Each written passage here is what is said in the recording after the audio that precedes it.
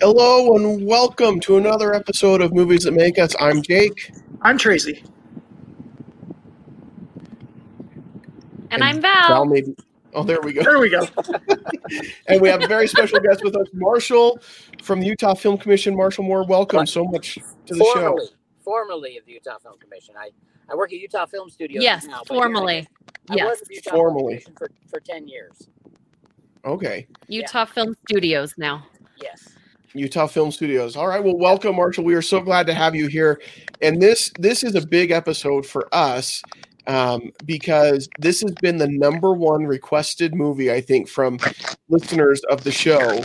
All 10 of them. They've requested this. No, just kidding. We've got more than that. But they have requested this movie more than any other movie, and it's The Sandlot, which I think is just such a huge favorite here where we're from in Salt Lake. Just a super popular movie, and we thought when we're doing Sports Movie Month, this was one that we absolutely had to cover. Yeah, I think, Utah, it could really be like our state movie. If our state had a state movie, I think it could be The Sandlot. Is there somebody we can write a letter to like make this an official thing? Yeah, I mean, with everything going on right now, we definitely need to pick a state movie for Utah because there's nothing else really that we're doing, anything else going on. Listen, we need to have some fun. Priorities. I agree. I think this is unofficially probably the state movie of Utah for sure. I think so. And Marshall, Val says you know this movie better than anybody else out there. Would you agree with that? Well, I have to say that, and most people think that I worked on it.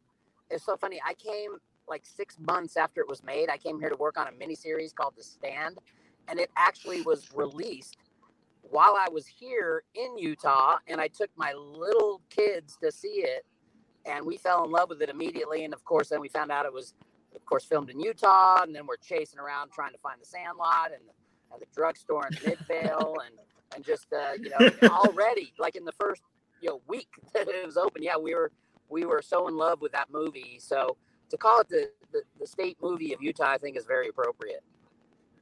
Yeah. Now I feel like you know more about it because I feel like over the last 15 years, every 2 years you're doing a Sandlot anniversary event here because I'll have the cast on my radio show. I've met them several times. We wanted to do a big thing with the cast out on the Sandlot with you, but COVID happened, and so we're kind of doing this instead.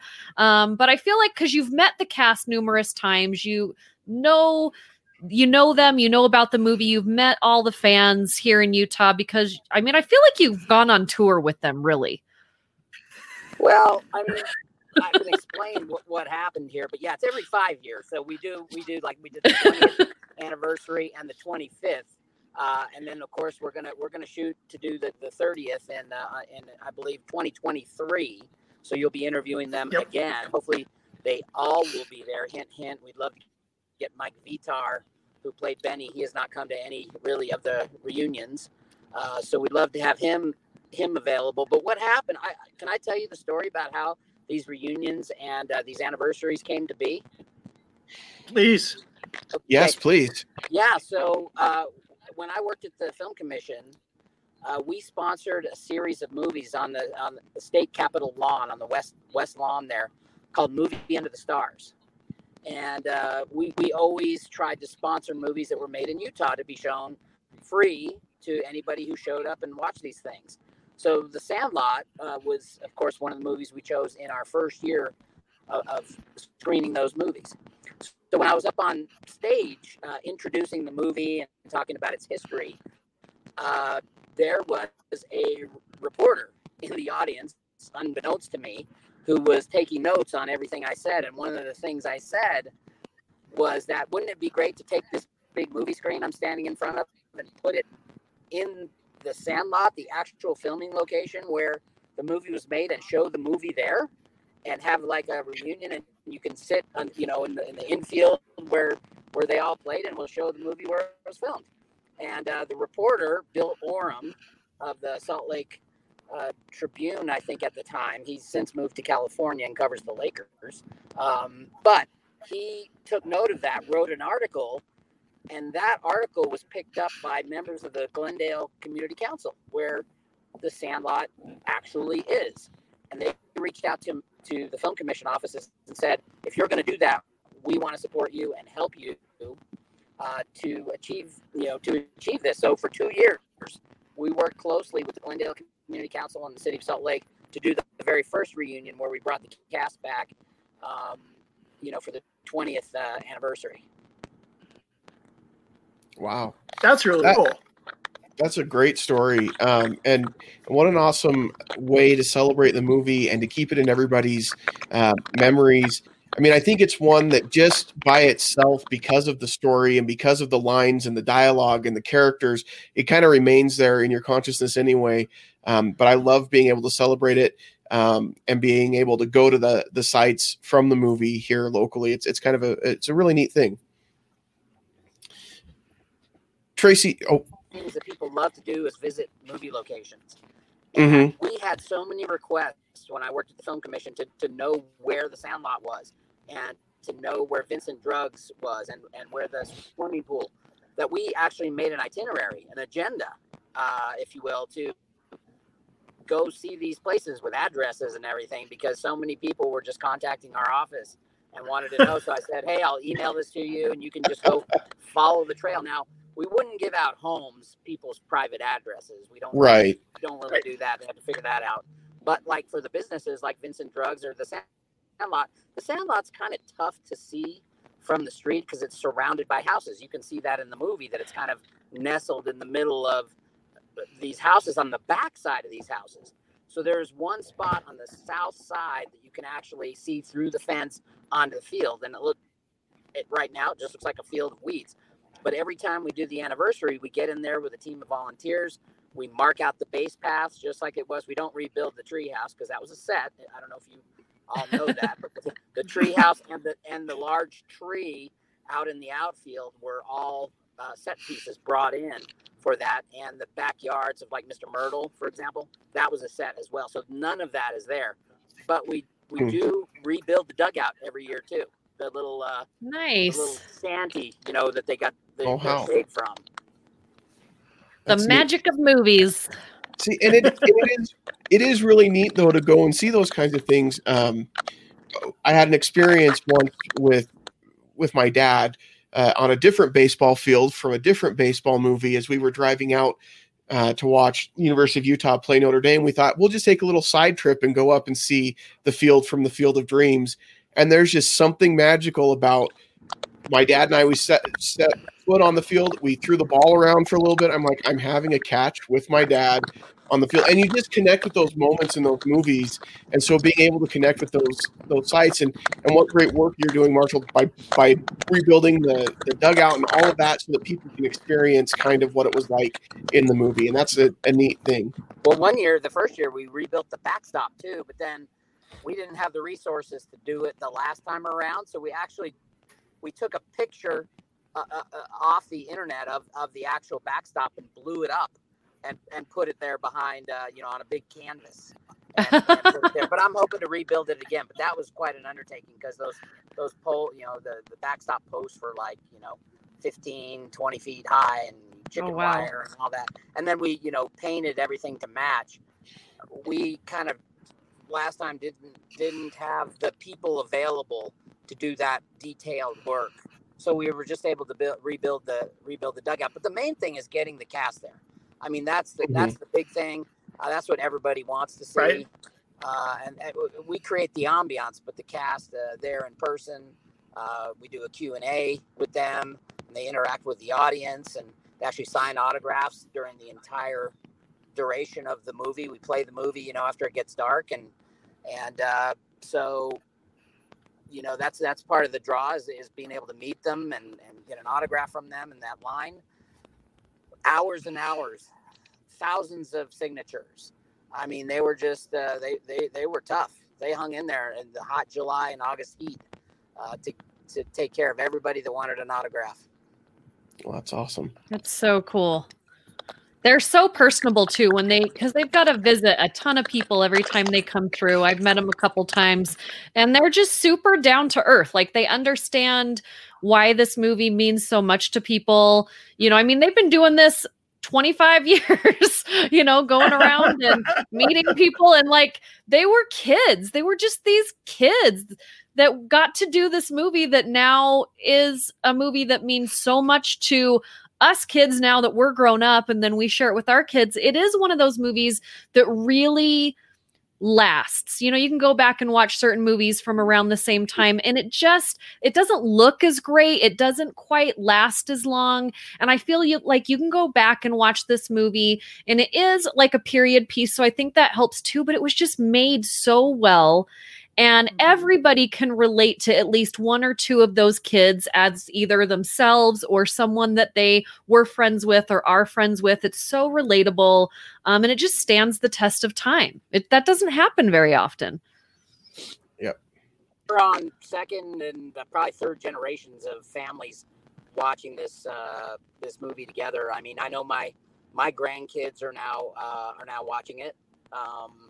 They're, you know, the oldest is 6, and you know, my son is now introducing his family to it, and they are embracing it and watching it over and over again. So you're right; it's sort of timeless because really it's about the characters. I mean, yes, it is about baseball, but the characters and the writing and the one-liners and everything's so memorable, and the music. I mean, Yeah. When we do these reunions, we play the soundtrack. Like when people are coming in, we play the entire soundtrack from the Sandlot, you know, until we start the event.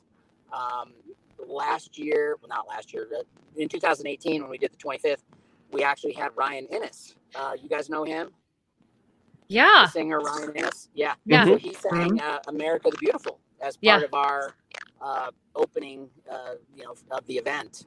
So we try to create an ambiance to set the stage for, this iconic movie. So cool. All right, Tracy, what's your favorite quote from the movie, Tracy, Mr. Quote Person?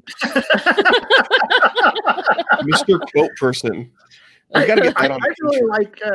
I really like Squint, so I like "It's about time, Benny. My clothes are going out of style." I think Squints has a ton of great lines. That's a great one.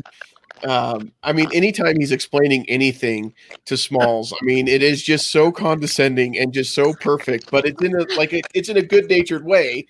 But yeah, I love Squints. He's a great character. Great choice. And the move he pulls on the lifeguard is incredible. I mean,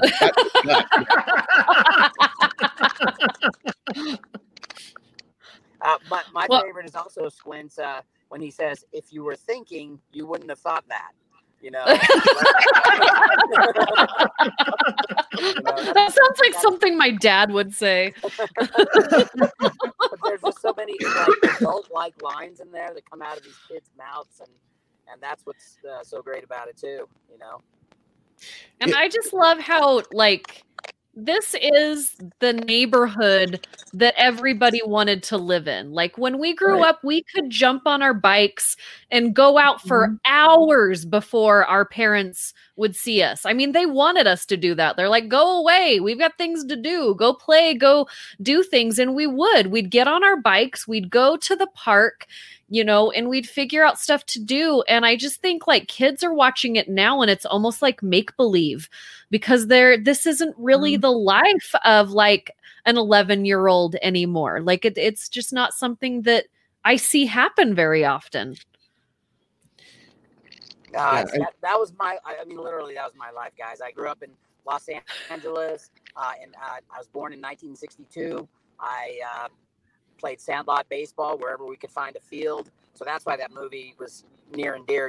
We couldn't even hit ground balls in the fields I played in. It all had fly balls. If it was a ground ball, it would disappear in the weeds or hit you in the face because it hit a rock.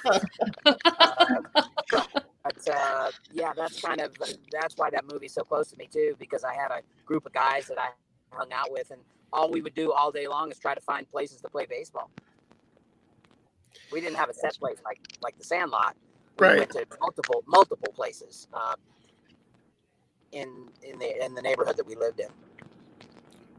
Yeah, I think that there's a lot that's true to life in this movie, and I think that one of the things that I love is like Benny, for example, who is like the coolest kid on the block. But what makes him so cool is the fact that like he doesn't act like he's the coolest kid on the block, right? I mean, going out, reaching out to Smalls, having him come to the Sandlot, and when they realize this kid knows nothing about baseball. I mean, when he shows up with his plastic glove, and like he has no idea what he's doing. And that moment when he says, "Okay, just put your glove out up there and just hold it up and I'll take care of the rest." And he just hits it right to him. And like, that's what gets him kind of in with the team and with the group. Like, he didn't have to do that, but he saw this kid who was new to the neighborhood and wanted to make him feel welcome. And I think that's really cool. And I love his character because of stuff like that. It really is. I mean, that scene is magical, but also the relationship, the reaching out, the other guys are like, "No, we don't want that guy." And Benny's like, "No, I'm not listening to you guys. We need him. We want him. He's gonna join us."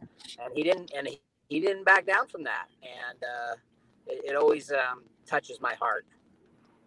Yeah. And you get the impression that like all of them on the team at some point or another were kind of in the same boat as Smalls, right? Like Benny kind of gathered this group of misfit toys playing baseball. I mean, between Squints and Ham, and like these were not the popular kids in school, but he brought them all together.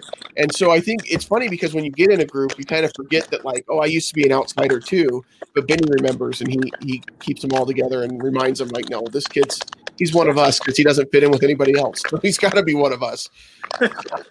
For me, it was what's over the fence. Like when I was younger, you know, everybody has that 1 yard in the neighborhood that you don't dare to go into, right? Like if your Frisbee or your ball or whatever goes over to the fence on that side, you know you're not going to get it back. Like who's going to dare to go get it back from that house? And I feel like that was such a thing for kids because we all had that house. And so just them trying to get the ball in the erector like set situation of trying to like, I'm like, that's like one of my favorite parts of the entire movie is just like trying to get this ball back because we all had that. Like I had a favorite Frisbee that always went on our neighbor's roof and they're the neighbor that hated us. It wouldn't ever go on any of the other roofs. And we all are like, okay, rock, paper, scissors, who is going to go ask the lady if we can get the Frisbee this time because you may not come home. Like this might be the end for you. Yeah. Yep. and my kids, I don't know if we'll ever know that because they don't spend enough time outside to do that. But like it's true, there was always that house in the neighborhood, and I love that this plays up on that. And then they find out that like the guy that lives there is totally nice and would have been fine going out and getting their ball or letting them go out and get the ball. The dog was a totally nice dog, and like they had this whole legend. And I love when Squints is telling the story about the junkyard and the dog ate people and all this other stuff, because I remember having those conversations with my friends. Well, did you hear about so-and-so down the street and he had this? And, like we make up these stories. Like there's no truth to them whatsoever, but everybody in the neighborhood knows it because it's been told a million times over, you know? Right. Exactly. It's so great. So let's see. It looks like we have a comment for Marshall over there, Jake. Oh man. Can you see it? I don't think here, I'll click on it. I'll show it. All right, Marshall, I used to play neighborhood baseball as a kid at the yard of the Judd House from TBAA and Sugar House. Nice. Who is that? Oh, Noel Espinoza. Yeah, okay. Yeah, Noel Espinoza. So Noel worked on Touched by an Angel with me. I was the location manager on that show for years. And he and I worked together, and that's good that he's tuning in here. Oh, by the way, Shane just messaged. He's trying to get in. Oh, can you see him, Jake? Can you see Shane at the bottom? I can't. Sometimes people won't click all the way through, so tell him like once he gets to that waiting area to click all the way through, because he Okay, you might be guys keep talking. sitting I'll see if I can in a find it. different waiting area. But yeah. Okay. Oh my gosh, yeah. I remember like our neighbors up the street had this playhouse that was like a double-decker playhouse. And I remember that it would be the house that we would always go to for the sleepovers, right? Right. If my mom would let us. And sometimes we could just go hang out at night, but we had to be back, by a certain time. We couldn't sleep over. But I remember all the kids telling whatever legend story was like in our neighborhood, right? And it was always about the same house that looks like the haunted house that's up on the hill. So I just feel like this movie is like they sat around the table and they thought of every fun kid memory that they all had, right?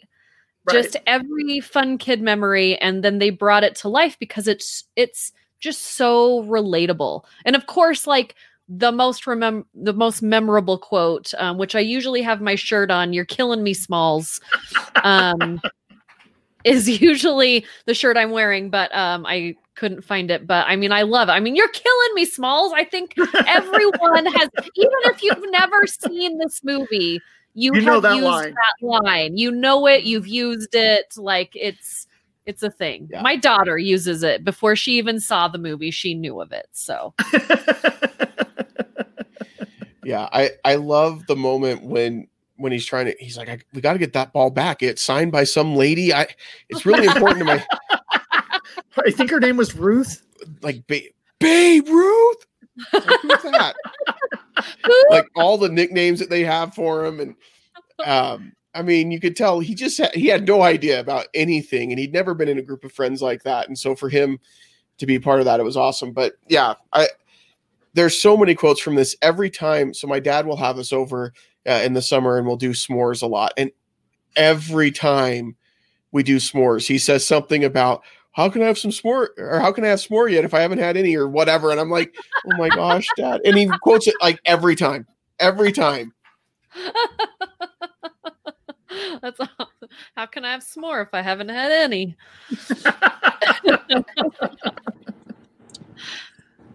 Well, how are we doing? Shane says he's there, but I tried to walk him through it, but he says he's waiting for us or standing by. I don't. You need to send a link to him or what? But anyway, he said he's like thinks he's in. Oh, because usually it would pop up like down below here, but yeah, we usually can see him. See any face? It's interesting. Let me try going back out and back in and see if he pops in there. So okay, hold on. Well, and I can resend you the link. I really like what you said, Val. Is it really does that script just has this timeless feel to it. It is so relatable to so many families and so many kids. Yeah. And there were a whole bunch of other movies that were made at the same time that you go back and they just don't have the same, like Lester. You can tell you're like, it doesn't last as long as this one. It's dated.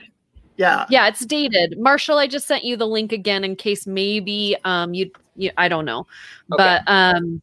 But yeah, I mean, the characters are totally relatable. The pool situation, like we all remember when our parents first let us go to the pool without them, and you walked, down like ours was. We walked down the canal road to the park to the pool. Our parents let us go, and we felt so old and so cool that we could go. And then, we're all looking for our summer crush, the person and we're all crushing on the same guy. Like, it's never like we all have a different guy. Like, we're all drooling over the same guy. And I feel like this is the same, like they're all drooling over the same girl, Her name is the best. It reminds me of last summer when we'd have those movies that make us pool parties and we were all drooling over the same guy. It was, that one magical summer.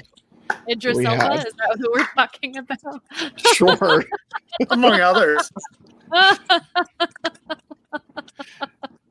No, Why it's do you true. think that this baseball movie, is one that sticks in people's minds over others because like there's Angels in the Outfield and you know Rookie of the Year, which Rookie of the Year actually came out the same year as The Sandlot.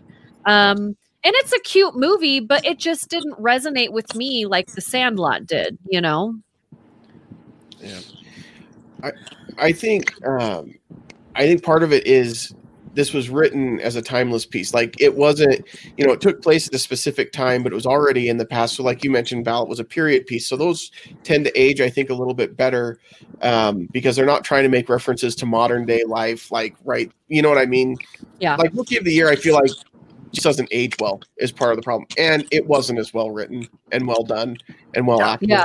I mean, it was fine, but it wasn't like it came out the same year as Rudy as well. Like Rudy came out that year. So I feel like those are two pretty big sports movies that have heart. Like I think Rookie of the Year was a cute like movie for families to kind of sit down and watch, but then it's kind of forgettable. Whereas like Sandlot and Rudy, like there's heart to these characters. There's more heart to the story. Well, the stories are more real. I mean, nobody is going to break their arm and the ligament's going to heal in a way that as like a middle schooler, you're going to play baseball in the majors. Like that's just not going to happen. But everybody had a group of friends that they ran around with. You know, and like Rudy, like everybody knows what it's like to want something and want to work for it and have everybody tell you, no, you can't do it and trying to persevere. Right.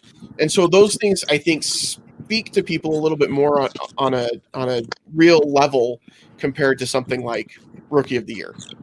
Yeah. Hey guys, Shane just said he's in the broadcast studio. So he needs to go in past that. Okay. Yeah, there should be a blue button that says enter the broadcast studio and then he should pop up. Yeah. Okay. So I think that's probably it. I mean, an Angels in the Outfield as well. Nick. Like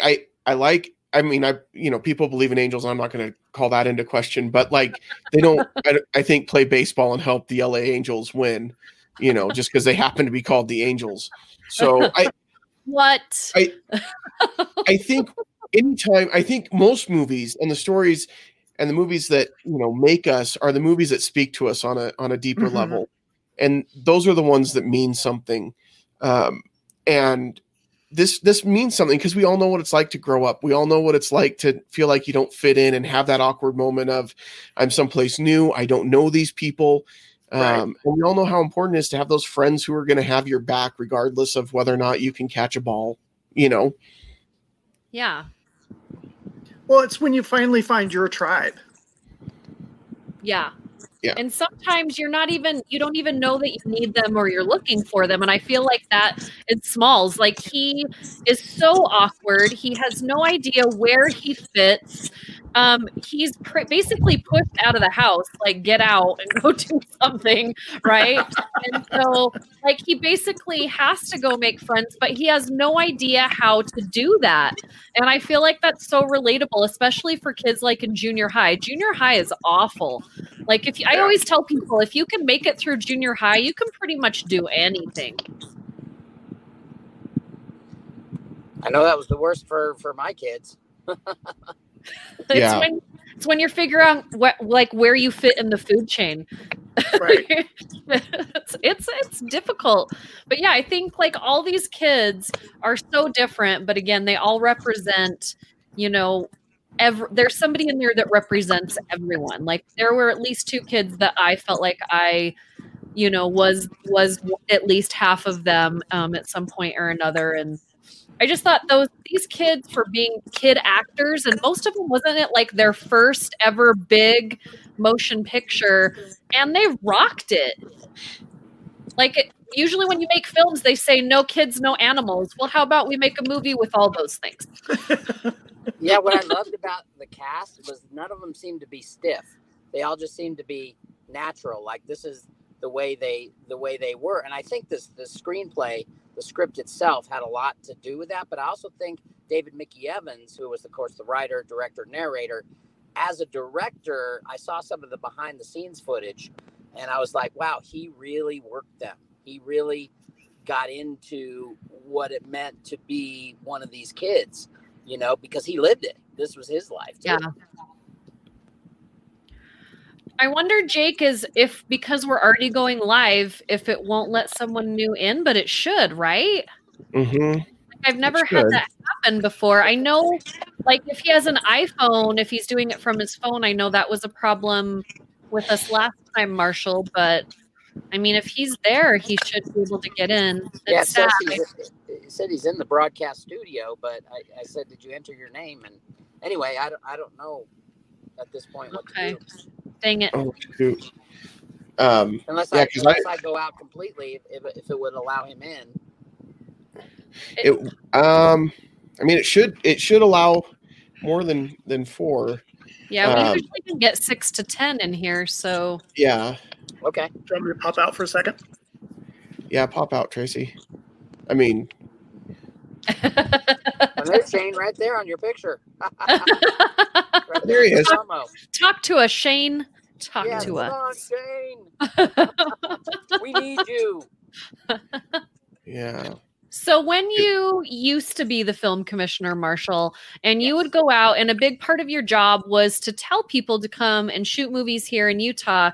And I always remember like going to the film commission events, and you'd have all these posters up of movies that were shot here, and Sandlot was always like front and center, and people always talked about it. I mean, there's been some pretty big movies shot here, but for some reason people are like, oh yeah, the Sandlot, you know, like it wasn't the biggest movie at the time. Like it's the same year that like Tombstone came out, and like I said, Rudy, like all of these movies that were kind of bigger at the box office that Sandlot, but it seems like people still always focused on that one.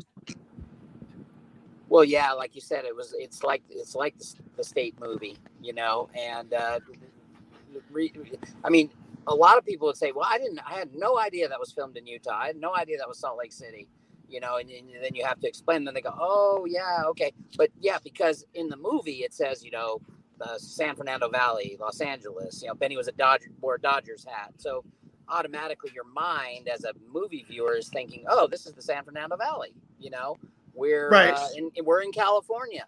But the reality of it is they were here, and how they found the Sandlot is kind of an interesting story.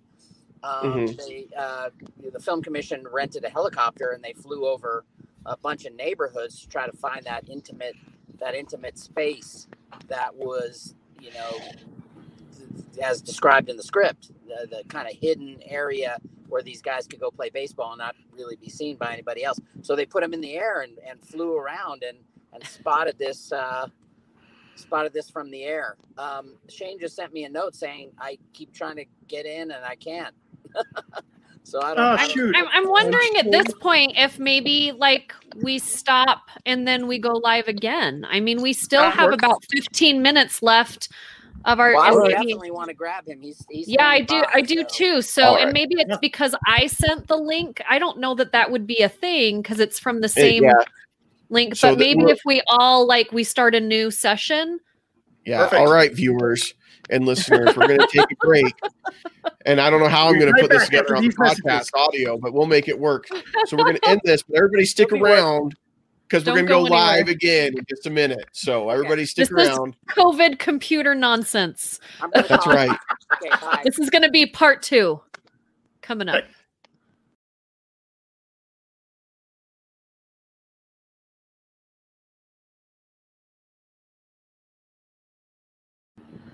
You and your car, Marshall?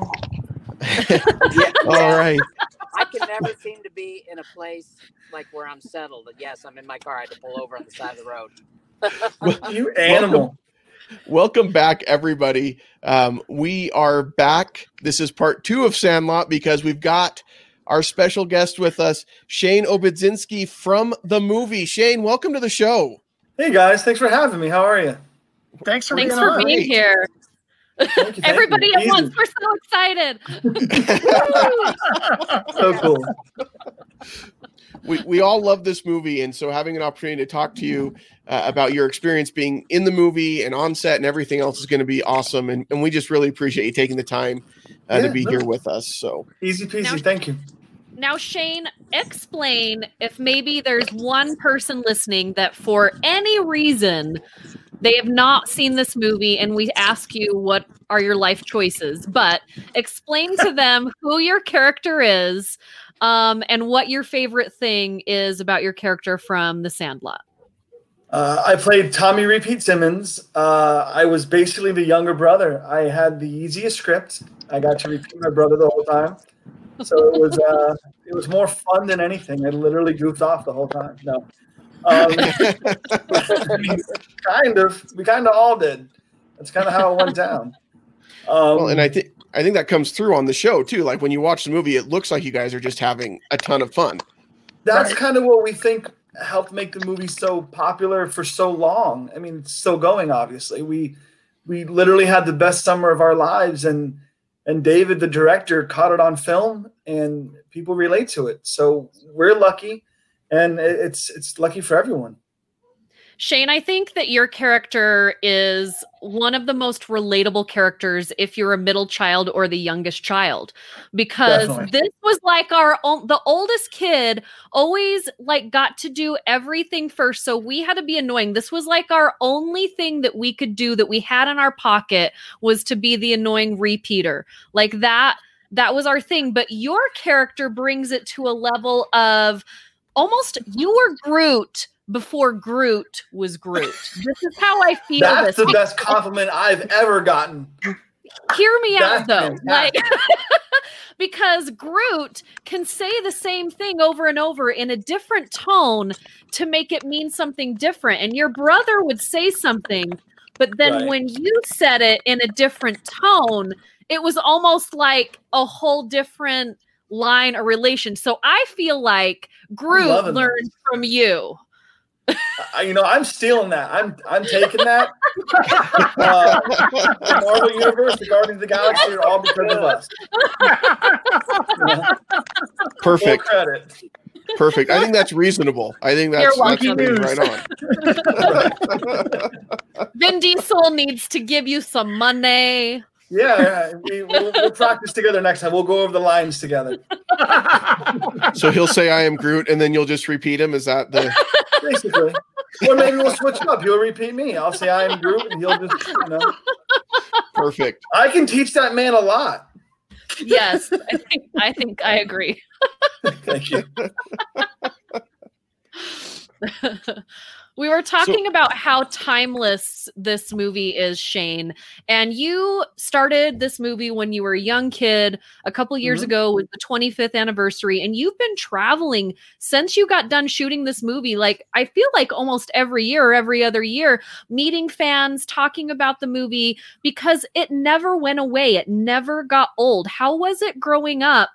Like, as this being almost like your second person, like you're this kid at home, but then everybody else knows you as this person. Do you kind of like mesh as you're growing up into, did you ever get lost in it, I guess? See, it was weird because when the movie came out, it did okay in theaters, but not incredible. And then it went on and we lived our lives. And it wasn't until maybe my late teens or so, maybe almost 10 years later, where people would mention it and talk about it and have stories and really connect with it.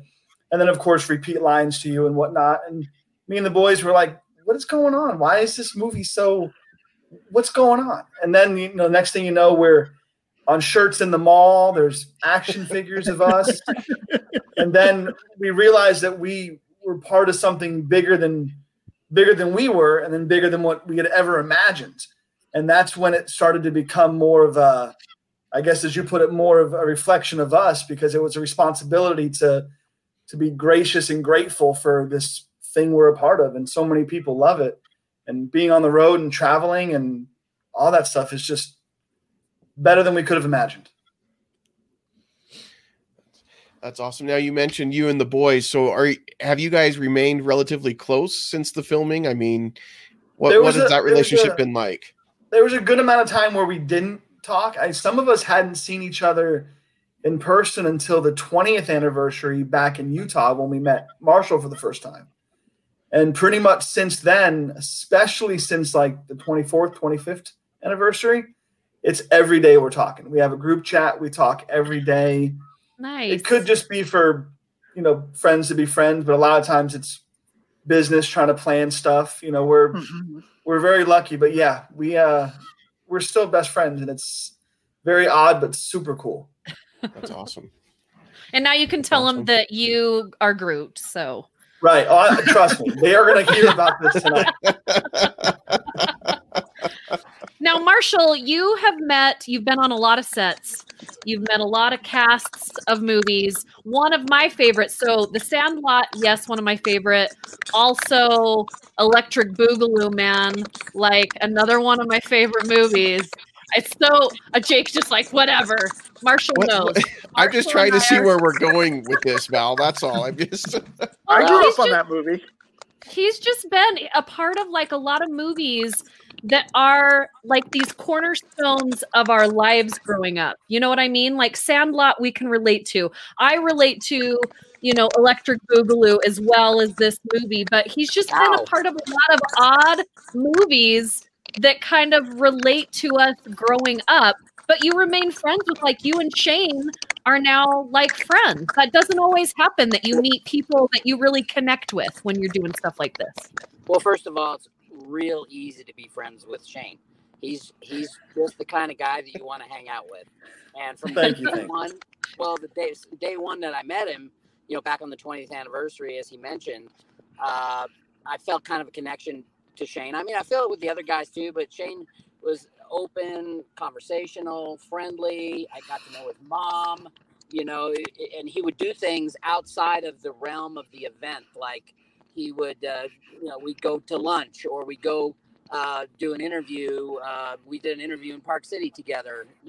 He came up and visited the studio. So we did extracurricular things on top of the things that involve the event. So with the other guys, I know them, I hung out with them, but I didn't spend any extra time with them. And that's the great thing about Shane. He just gives so much of his time and his heart to this movie and to the fans.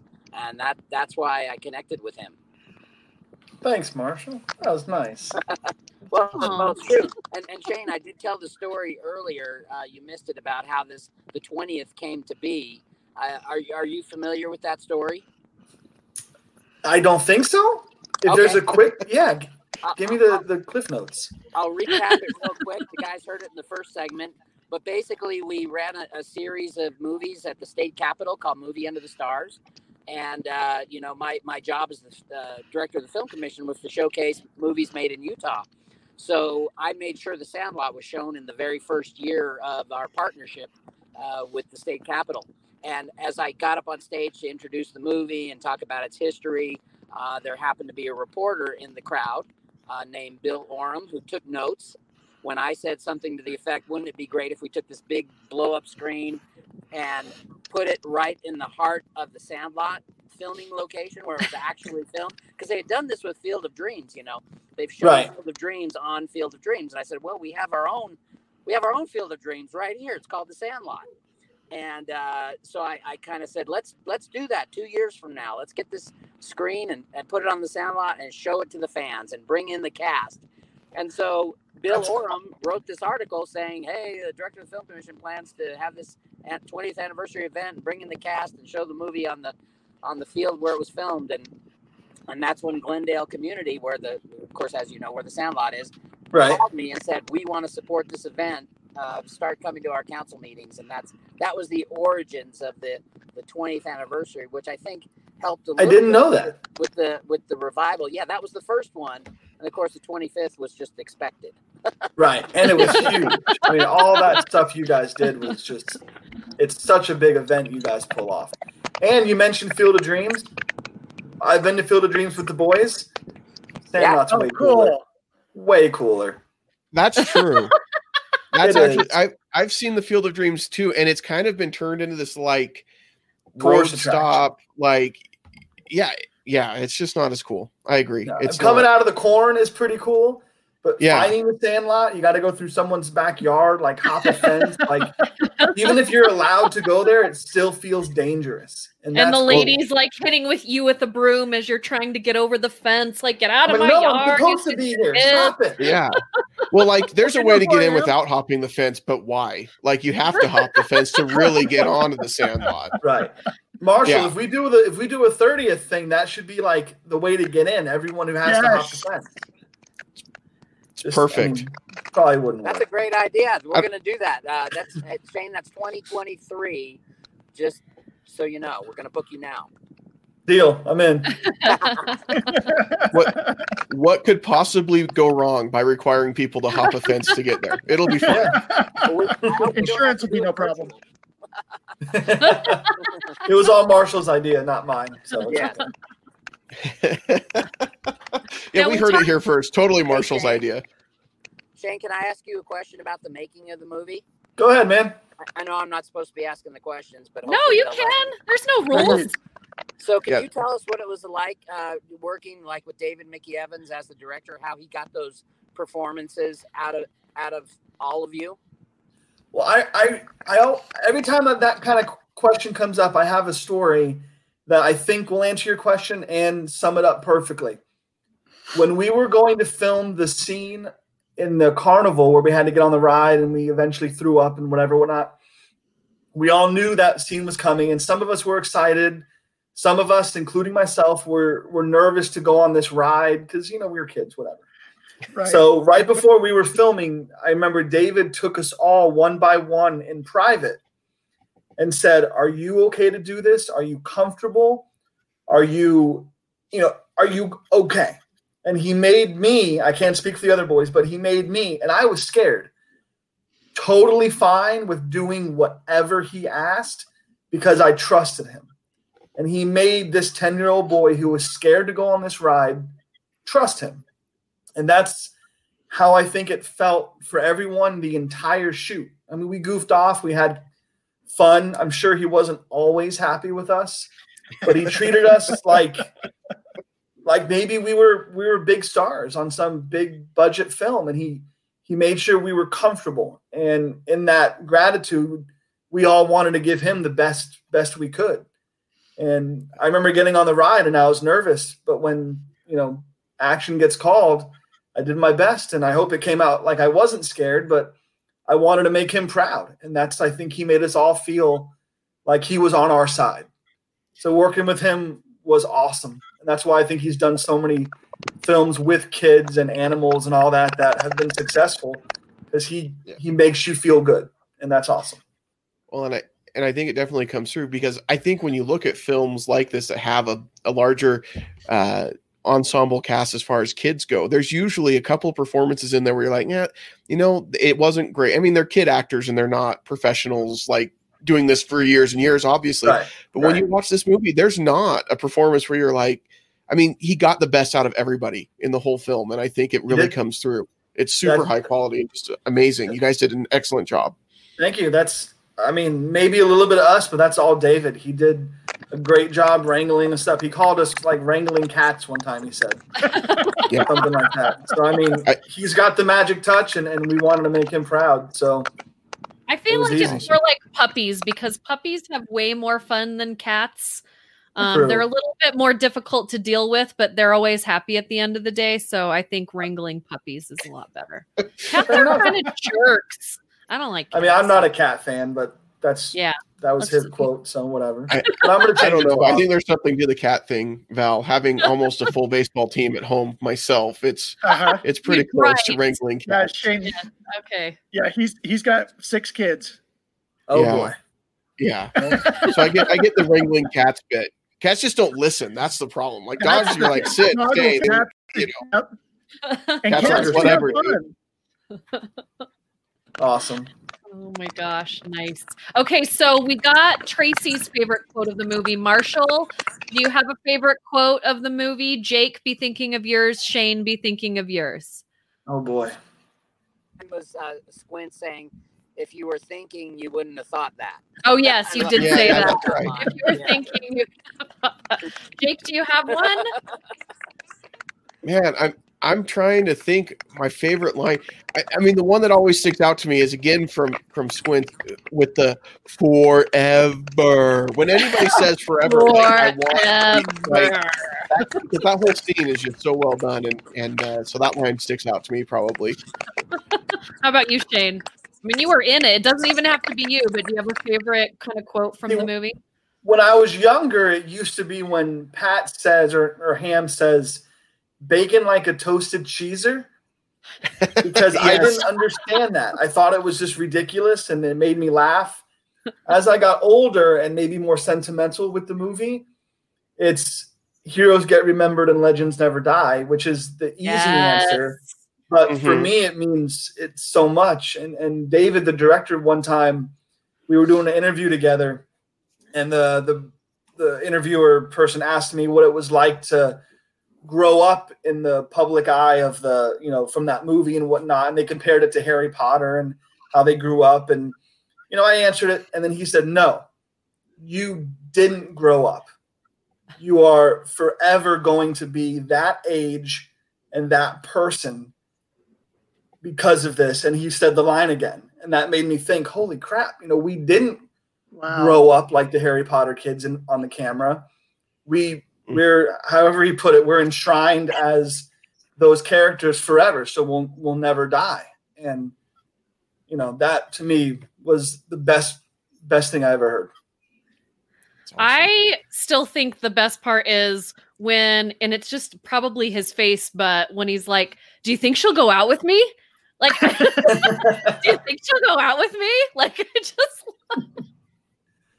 Yeah, there's a lot of good stuff. That movie's, you can quote the whole movie sometimes. It's really good. It's crazy. Nice. Shane, how long was the shooting schedule? I think it was I remember 42 days. Something like that. Marshall might even know. That and by the way, that was that was a studio movie. That was 20th Century Fox. You had a decent budget there. It might have been on the lower end of some of their bigger, blockbuster type movies, tentpole movies. Right. But that was a pretty decent budget for a movie, about Sandlot baseball with a bunch of kids that didn't have. I mean, you had. Let's see, who did you have as your name value in that movie? You had, let's see. James Earl Jones? James Earl Jones. Yep. Mm-hmm. And Kirstie Alley? No. Karen Allen. Kirstie Alley. Yeah. So you didn't have a lot. What I'm saying is you didn't have a lot of huge names. Of course, James Earl Jones is a big name, but he was only in it, at the end. But that was it was all really about the characters and the story and the script and the performances. Yeah, you got lucky. And baseball. We can't forget that.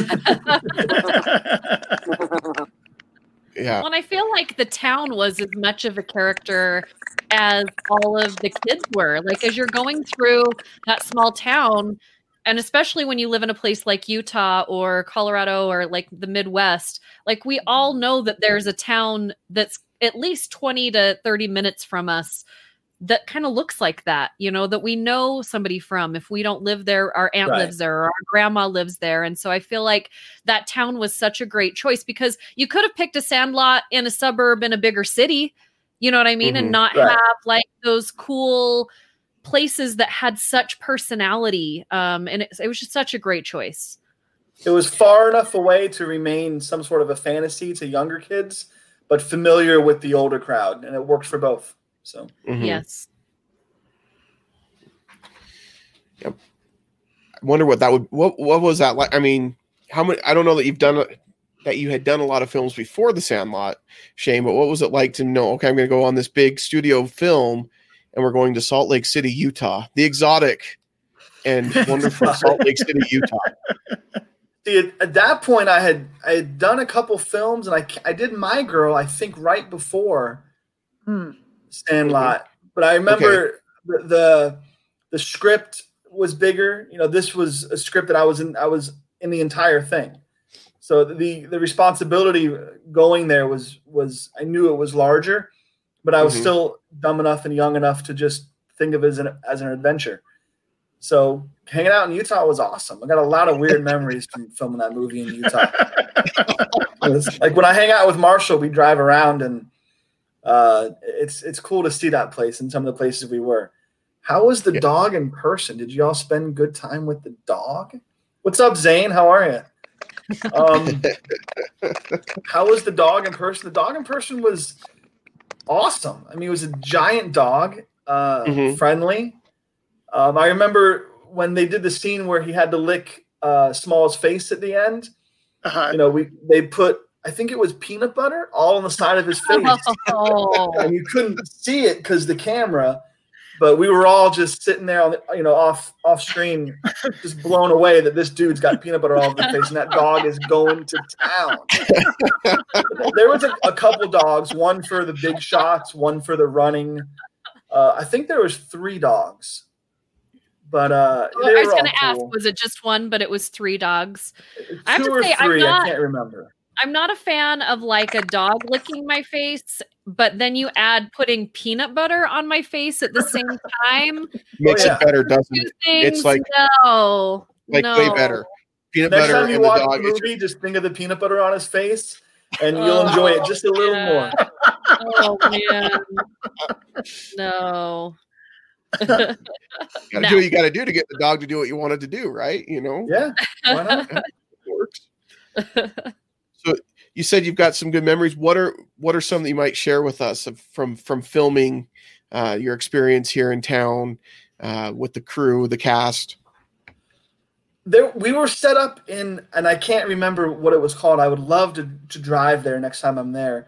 But we were set up in an apartment complex somewhere. And across the street was the movie theater, which everyone's heard stories about that movie theater. And then a grocery store, and behind it was a mountain. And I remember we used to have to run across the highway or the street to get to the movie theater and the grocery store, and there's a mountain behind it. And being from Florida, it's all flat. I don't see mountains. So to me, it was like this majestic, magical place. And I got to hang out in this apartment complex, go swimming, hang out with my friends, and then run across the street, which we probably shouldn't have been doing. No. to go sneak into movies and hang out. Do not do this. Kids, do not do this. Yeah, don't ever do that. It was a different time. It was safe to do that in the 90s. It was fun. No, it was not. It was never safe to run across a freeway, Jake. Kids can't go back to the 90s. They're not going to know. We can say it was safe and fun. It's totally fine. Yeah. There was actually 10 of us, but the highway took out one of us. That's why there's 9. Oh. I'm just kidding. That went real dark, real fast. Shane. Yeah, I'm just kidding. Not funny. The secrets on our show that are coming out. That's awesome. I would imagine that the 9 of you together got into a little bit of trouble every now and then, I'm sure. It sounds like it. Some of it's kind of documented, but we were 10, 11-year-old kids that were best of friends. So yeah, we did some stupid stuff. Who was the biggest troublemaker on set that just really, not that they were a bad kid, but just kind of really wanted to have more fun than maybe you should have? I think Marshall might know who I want to say. I do. But Go ahead. No, as far as having a good time, I remember it was Victor, who was my brother, and then Chauncey, who played Squints. I always remember them kind of being the goofy ones, the cool ones, the ones we kind of thought were the, besides Benny, of course, the ones that we thought were the cool ones to make us laugh. So they were keeping us together the most. They might have been the most influential to get us in trouble, but it was good, Nice. We're getting all the dirt. All the dirt. It's coming out. Get it? Yeah. Val, that's your one warning. I'm just telling you. One more pun like that, and you're out of here. I liked it. I know. It's usually Tracy. Tracy thinks. Yeah, Tracy's usually the. I'm a fan of the bad master. pun. Come on. Oh my gosh, this has been so fun. If you could tell the fans anything that you think that they should know that we haven't talked about tonight, what's one thing that's your favorite thing that you like to share with people that maybe we didn't ask you about? If maybe not asking, maybe it's not a question you could ask, but one thing that me and the boys always try to get our fans to know and understand is how much we appreciate them. When we go to conventions and we do events and there's hundreds of people hanging out in line with photos and paintings they drew and just amazing things that they've put together to show us. Sometimes they even give them to us as gifts. We are ridiculously thankful for all the love they have for us and letting us into their lives and sharing, us with their family and passing it on, because it's the greatest gift we could have ever asked for, as not just as actors, but just as people. And they have these stories they share with us, and some of them are heartbreaking and some of them are magical. And we're all so thankful that, for them.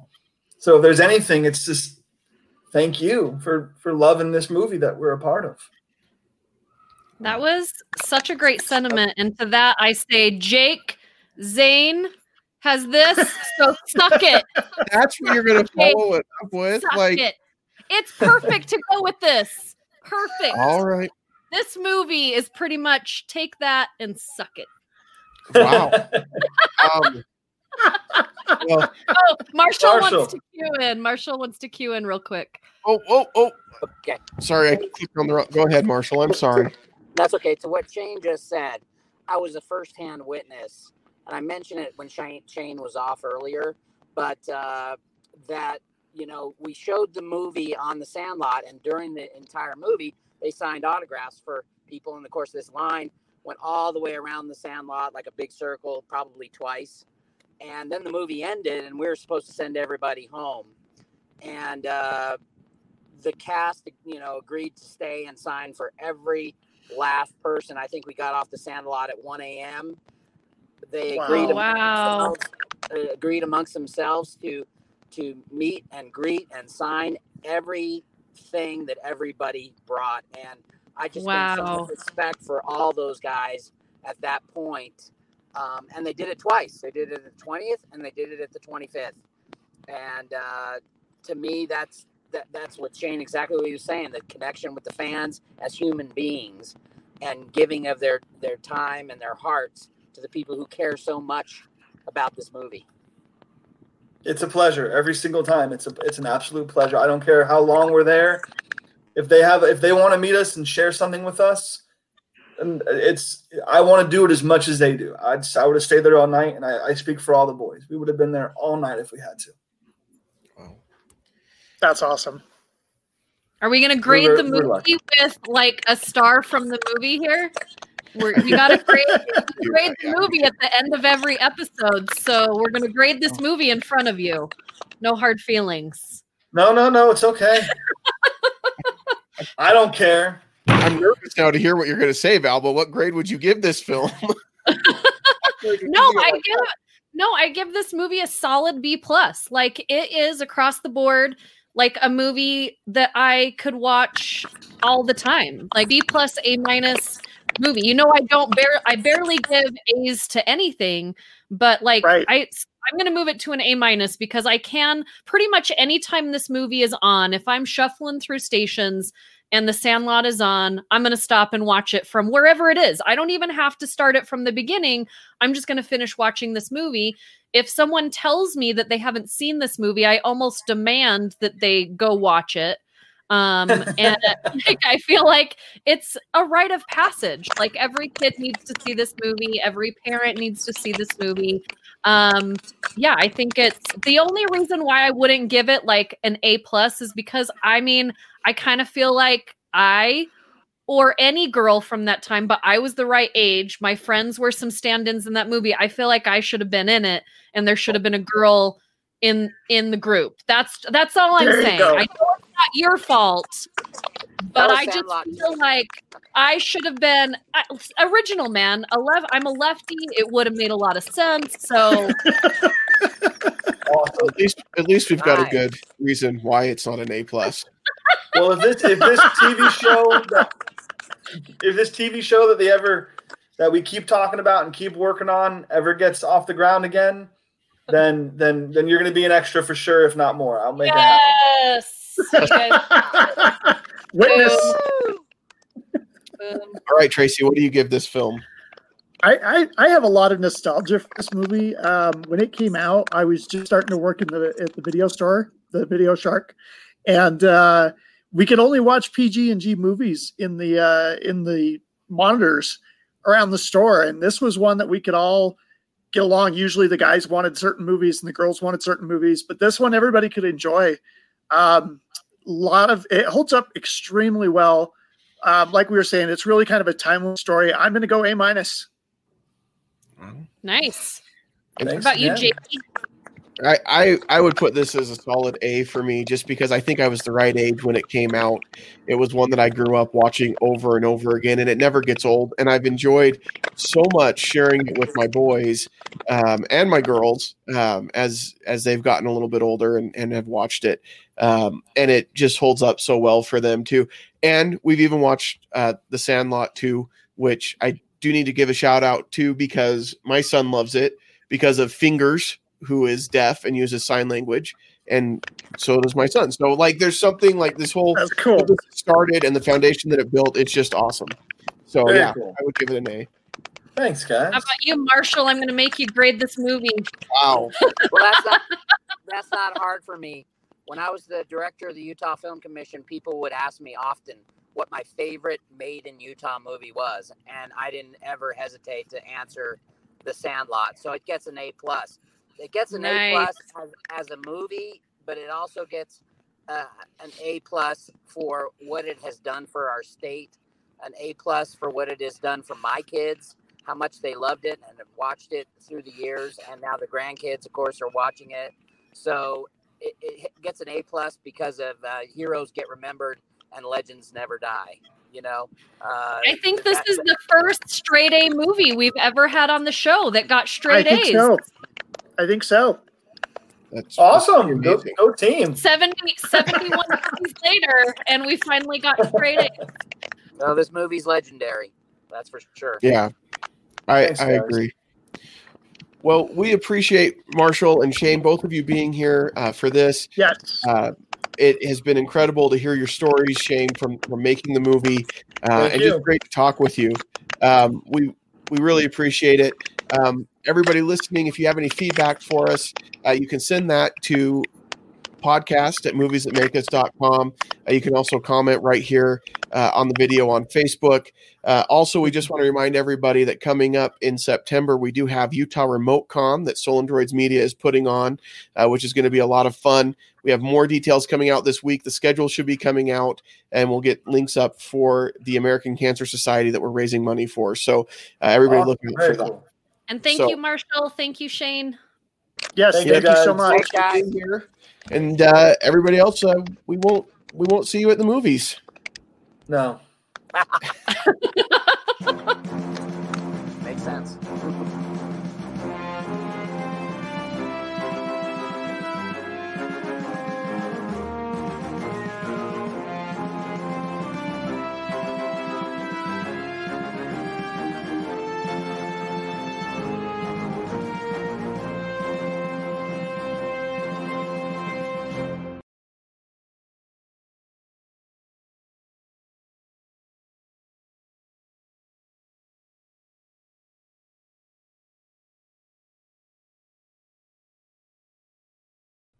This has been a Stolen Droids Media production.